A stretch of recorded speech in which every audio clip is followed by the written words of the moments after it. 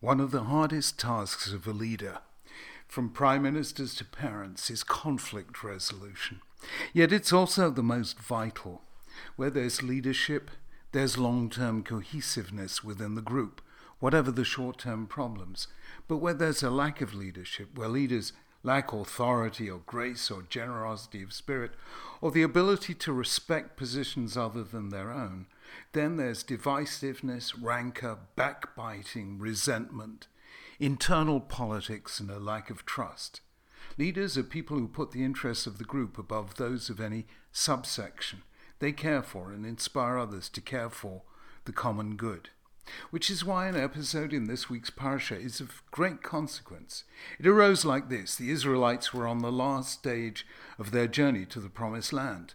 They were now situated on the east bank of the Jordan within sight of their destination. Two of the tribes, Reuben and Gad, who had large herds and flocks of cattle, felt that the land they were currently on was ideal for their purposes. It was good grazing country, so they approached Moses and asked for permission to stay there rather than take up their share in the land of Israel. They said, "If we found favor in your eyes, let this land be given to your servants as our possession. Don't make us cross the Jordan." Moses was instantly alert to the danger. The two tribes were putting their own interests above those of the nation as a whole. They'd be seen as abandoning the nation at the very time they were needed most. There was war, in fact, a series of wars to be fought if the Israelites were to inherit the land. As Moses put it to the tribes, "Should your fellow Israelites go to war while you sit here? Why do you discourage the Israelites from crossing over into the land the Lord has given them?" The proposal was potentially disastrous. Moses reminded the men of Reuben and Gad what had happened in the incident of the spies. The spies demoralized the people, 10 of them saying that they couldn't conquer the land, the inhabitants were too strong, the cities were impregnable, and the result of that one moment of demoralization was to condemn an entire generation to die in the wilderness and delay the eventual conquest by 40 years. So Moses was blunt, honest, and confrontational with the tribes. What then followed is a role model in negotiation and conflict resolution. The Reubenites and Gadites recognized the claim of the people as a whole and the justice of Moses' concerns, so they proposed a compromise. They said, "Let's make provision for our cattle and our families, and the men will then accompany the other tribes across the Jordan. They'll fight alongside them. They'll even go ahead of them. They won't return to their cattle and families until all the battles have been fought. The land has been conquered, and the other tribes have received their inheritance." Essentially, they invoke what would later be known as the principle of Jewish law that says "Ze nehena v'ze lo chaser," meaning an act is permissible if one side gains and the other side doesn't lose. We will gain, say the two tribes, by having land good for our cattle, but the nation as a whole won't lose because we'll be the army, we will be in the front line, and we'll stay there until the war has been won. Moses recognizes the fact that they have met his objections. He restates their position to make sure he and they have understood the proposal and they're ready to stand by it.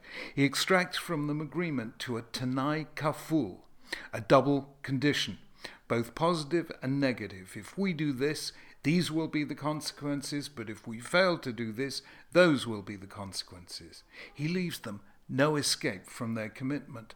The two tribes agree, conflict has been averted, the Reubenites and Gadites achieve what they want, but the interests of the other tribes and of the nation as a whole have been secured.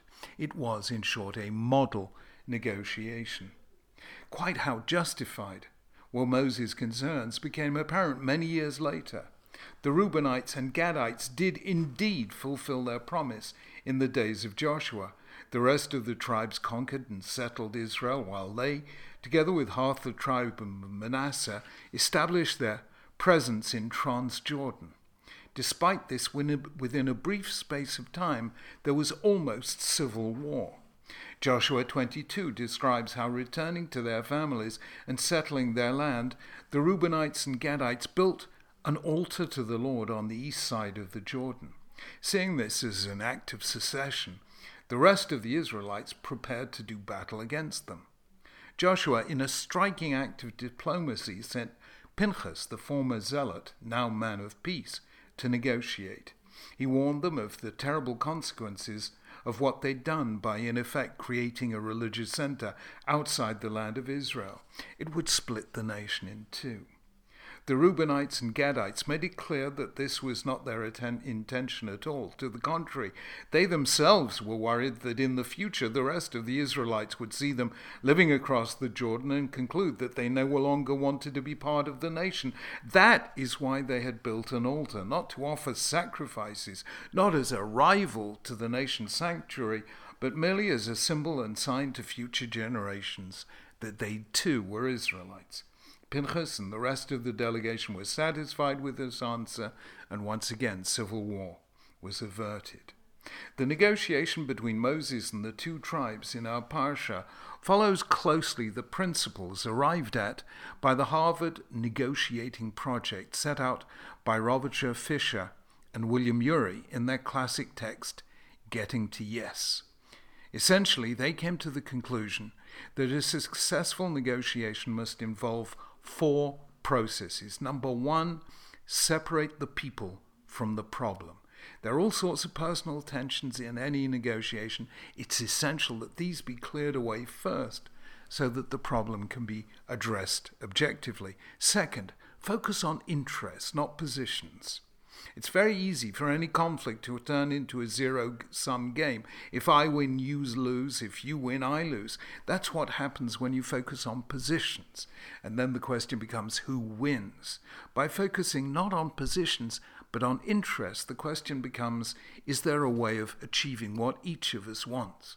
And then negotiation becomes much simpler. Number 3, invent options for mutual gain. This is the halachic idea of zenehena v'zenehena.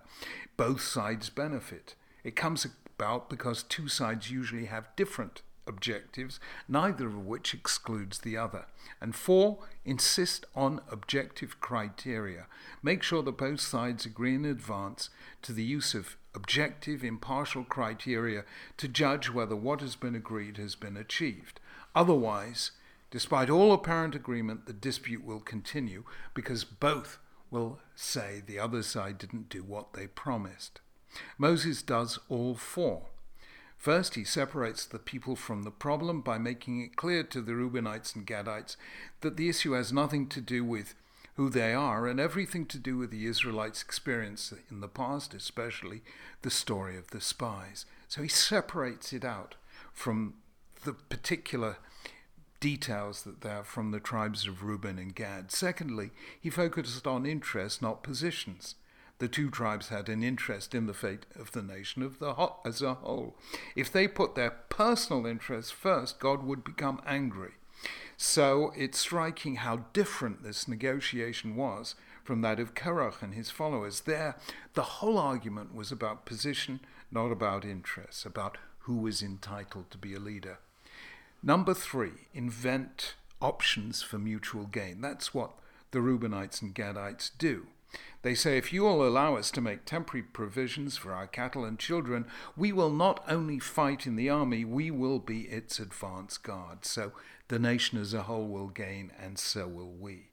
Finally, there was an agreement on objective criteria. The Reubenites and the Gadites would not return to the east bank of the Jordan until all the other tribes were safely settled in their territories. And that is, in fact, what happens if you look at Joshua chapter 22.